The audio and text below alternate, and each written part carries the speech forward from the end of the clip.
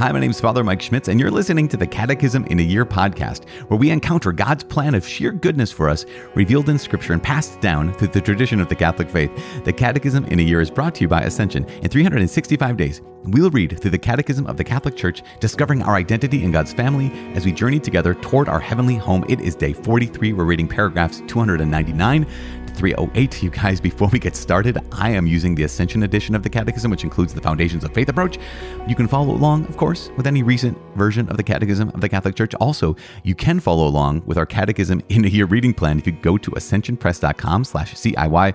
And lastly, you can click follow or subscribe in your podcast app to receive daily updates, daily notifications, and reminders that, hey guys, today's day 43. We're reading paragraphs 299 to 308. I know I've said this for the last number of days, but it gets better and better, our story. So here's what we're going to start with. Paragraph 299. We're going to hear that God creates an ordered and a good world. And this is so important, that God creates an ordered world. Why? Because God himself is reason, right? God is reason itself. And so it's not chaotic. It's not, it has an order to it, I guess, for lack of a better term. It's ordered and it's good. And this is very, very important. One of the articles of the gospel story is that God is good. We've established that. We want to maintain that every step along the way. God is good, and he made this world good. So important. Secondly, we want to note that God transcends creation, but also is present to it. We talked about this before, but so God is outside of creation, right? Because he's larger than creation. He's more than creation. At the same time, he is present to every aspect. From the greatest thing to the most minute detail of creation, he's present to it. So he's both immanent, right? He's close to it, and transcendent. Third, God upholds and sustains creation. One of the things we know that, yes, through God, all things exist. For God, all things exist. And in God, all things exist. So from God and for God, right? The origin and the purpose, but also they stay in existence in God. So God is sustaining all of creation. Now, these first main points, God creates an ordered and a good world, super important. He transcends creation, is yet immanent to it. He's close to it. He's present to it. He upholds and sustains creation. Then we're also going to pivot in paragraph 302 and talk about the fact that God carries out his plan through divine providence. So we're going to talk today about divine providence. Like, what is God's will in this world? And it's going to be very, very important because we have not only the fact that God is the primary cause, right? God is the primary cause of all things, but also that God allows there to be secondary causes, real secondary causes in this world. What I mean by that is, okay, there are things that God does directly. He is the primary cause. He says, let there be light. Boom, there's light. He doesn't need any mediator. He doesn't need any other thing. Yet, God chooses to use secondary causes, that is, other creatures, to assist in creation and the governing of the universe. So he can make the stars and the sun just by breathing them into existence, or he might use physical forces and particles to act according to the nature he gave them to produce the stars. And at the same time, God creates creatures, beings that are free. I don't know, you might call them human beings, you might call them angels, but for our sake, here we are, human beings who are created free. And God freely chooses to create these free beings and allows them to actually participate in his providence, right? In his creation, in his plan of salvation for the world in a free way. So we can say yes to God and we can say no to God. And so God actually gives us the dignity of being causes. And so we're going to talk about that as well. So all of those pieces we're going to talk to. God creates a good and ordered world. God is transcendent to creation and yet present to it. He's immanent and transcendent. He upholds and sustains creation. He's active, right, in this.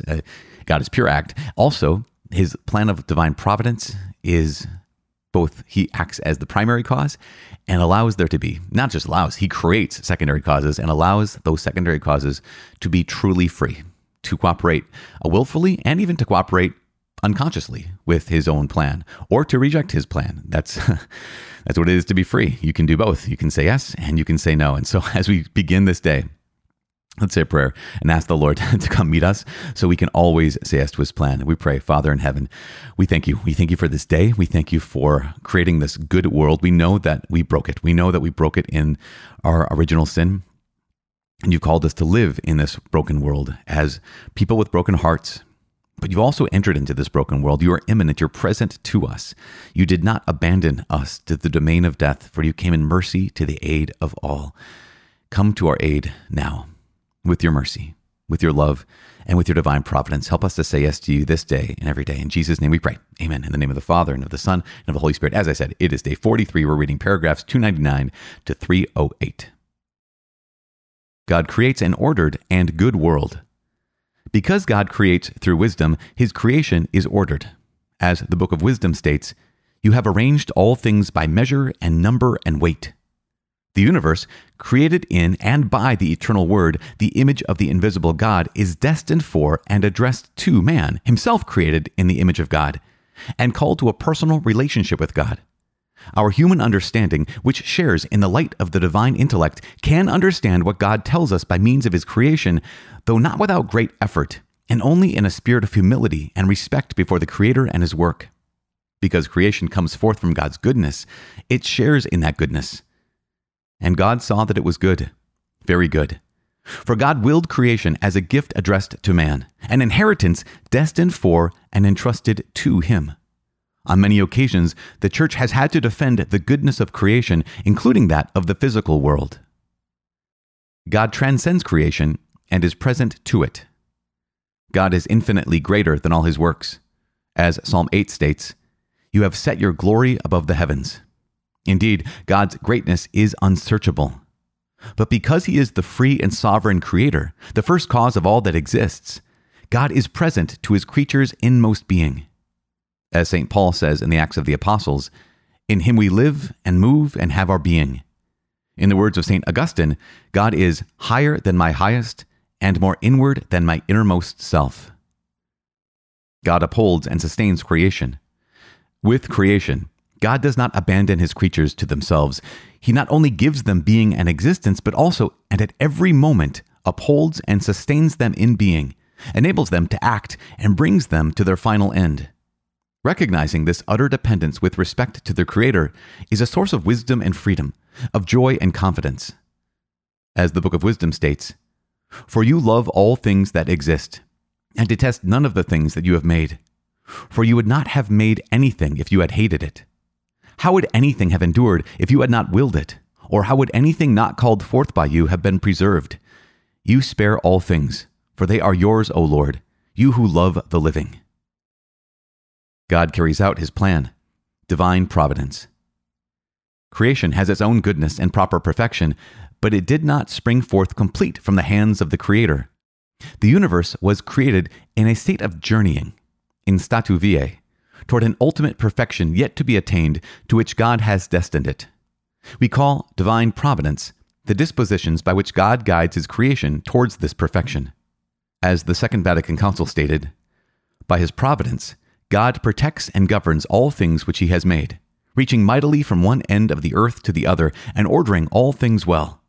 For all are open and laid bare to his eyes, even those things which are yet to come into existence through the free action of creatures."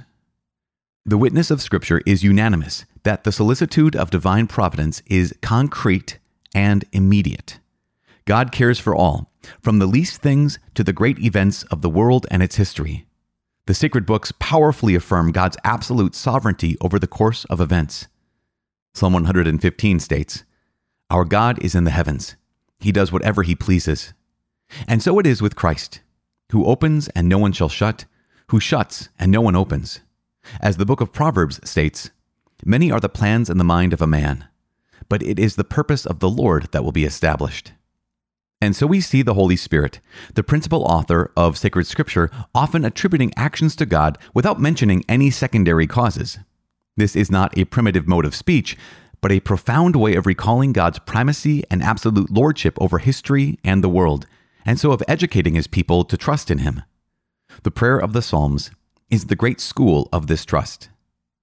Jesus asks for childlike abandonment to the providence of our Heavenly Father, who takes care of his children's smallest needs.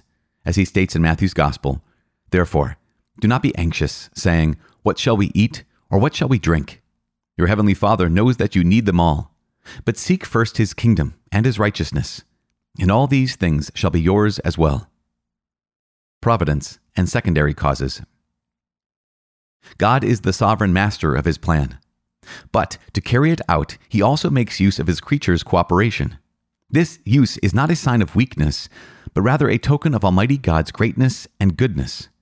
For God grants his creatures not only their existence, but also the dignity of acting on their own, of being causes and principles for each other, and thus of cooperating in the accomplishment of his plan. To human beings, God even gives the power of freely sharing in his providence by entrusting them with the responsibility of subduing the earth and having dominion over it. God thus enables men to be intelligent and free causes in order to complete the work of creation, to perfect its harmony for their own good and that of their neighbors.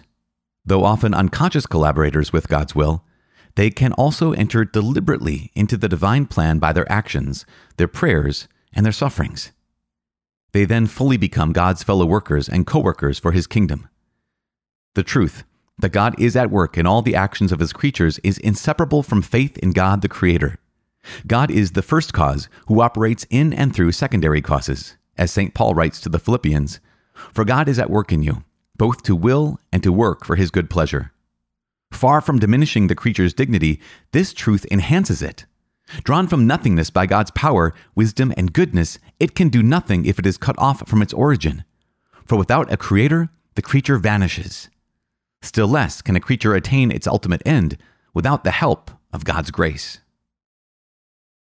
Okay, so I told you there was a lot today. We talked about this. We talked about the fact that God creates an ordered and good world. So good, right? It talks about that.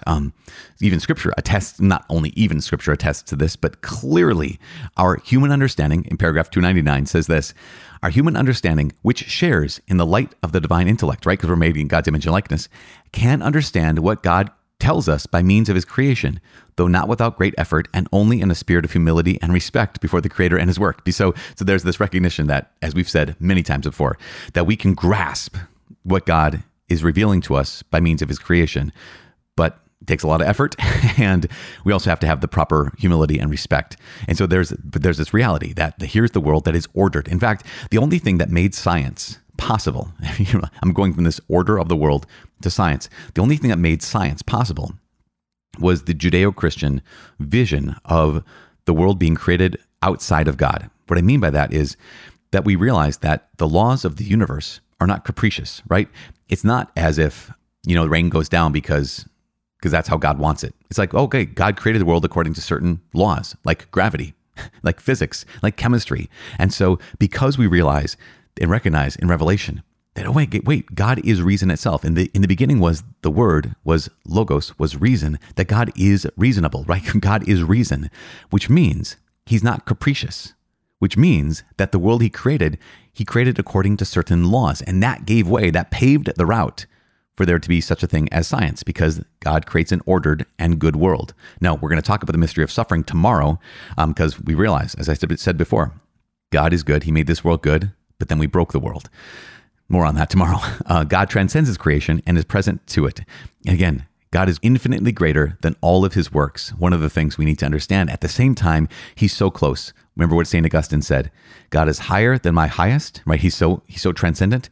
He's also more inward than my innermost self. He's so immanent, right? So close to me. Continuing, God upholds and sustains creation. Remember, deism, we talked about this yesterday or the day before, that clockmaker God, that God made this world, but then he just wound it up and let it go. That's not what we're holding on to. We're holding on to this. With creation, God does not abandon his creatures to themselves. Not only does he give them being and existence, but also, and at every moment, he upholds and sustains them in being. It's so good. Not only that, enables them to act and brings them to their final end.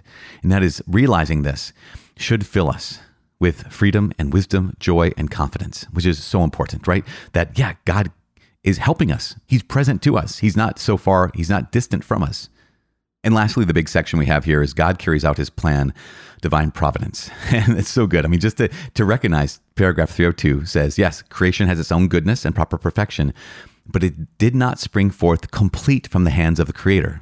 That the universe was created in a state of journeying. So those people who would say that, this universe is growing, it's developing, and even life on Earth, the theories of it developing, the way in which it was developed, yes. We don't know. I think there's some theories that it's been developing is pretty clear. I mean, it's understandable. And the church says, yep, of course. While this creation has its own proper perfection, it did not spring forth complete. And that's okay. That's not just okay. That's reality. And that is wonderful. Because why? Because by his providence, God protects and governs all things that he's made. And so that sense of like even the process of the development of his creation is part of his plan. And not only is like, okay, here's, the planet, the stars, the galaxies, all these things that are in process, but even you and I. And that's remarkable, right? The fact that here's God, who's a primary cause. Like, again, as I said at the beginning of this, he speaks and they were made.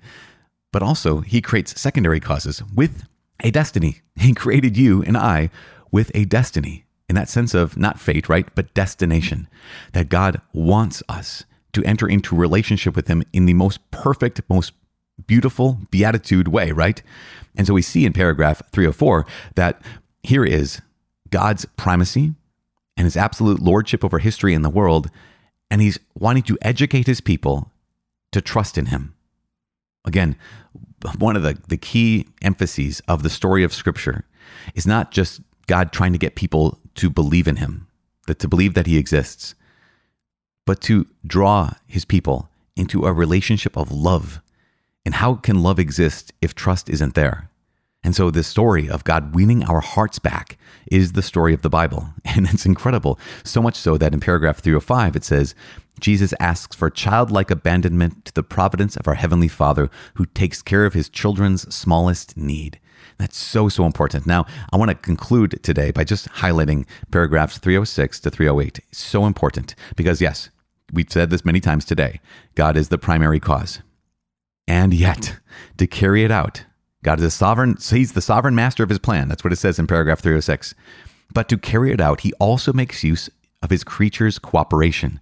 And that use is not a sign of weakness, but a token of Almighty God's greatness and goodness, because he gives us not only existence, but also dignity of acting on our own, of being causes and principles for each other, and thus cooperating in the accomplishment of his plan. So sometimes we cooperate unknowingly, unwittingly, and other times we cooperate knowingly by surrendering our hearts, surrendering our lives, by deliberately entering into his plan. This is what it is to be a Christian, right? What it is to be a Christian is to say, okay, God has called me to pick up my cross, deny myself, and follow him. He has called me to love him with everything I have and to love my neighbors as myself. God has called me to take care of the widow, the orphan, the poor, those neglected. God's called me to be true to my promises. God's called me to intercede on behalf of other people. Like all of these elements that God has called you and I to do, this is not just so you and I can be good boys and good girls. It is so that you and I can participate in his plan of redeeming the entire universe. So when we say yes to the Lord, when we cooperate with his plan, when we trust in him, we're becoming causes. And again, I think it was St. Augustine or some other big time saint who once said that we asked the question, why do we pray? Prayer doesn't change God's mind. Then why would we do it in the first place? And the answer is we pray because God hears our prayers and he grants us the dignity of being causes, which is true when it comes to prayer and it's also true when it comes to any decision you and I make in our lives. Like if we want to eat for the day, we have to go and get our food. We get to be causes. If we want someone else to eat for the day, we get to go and feed them or give them the opportunity to get the food, right? Does that make sense? So this power and incredible dignity that God gives us of being free and of cooperating, entering deliberately into the divine plan by our actions, our prayers, and our sufferings. Can you believe this? It's incredible. We can enter deliberately into the divine plan by our actions, our prayers, and by our sufferings. I know that part of this community, this Catechism in a Year community, I know that there are people who are suffering today. I know that people are you're in the midst of a season of suffering right now. And one of the things that Catechism is highlighting and reminding all of us is, yes, our actions matter. Our prayers, they matter. And our sufferings, they also matter. And it's incredible. We cannot attain our ultimate end without the help of God's grace. But God has given us the grace to act, to pray, and to suffer with him. So my invitation is if you're in the midst of suffering right now, know that you're not alone. And know that it's not for nothing. Your suffering means something. Your suffering does something. When you deliberately unite it to Jesus, it accomplishes God's providential plan for this universe. It matters because you matter, because he made you, and he knows you, and he loves you. So I'm praying for you. Please, please, please pray for me. My name is Father Mike, and I cannot wait to see you tomorrow. God bless.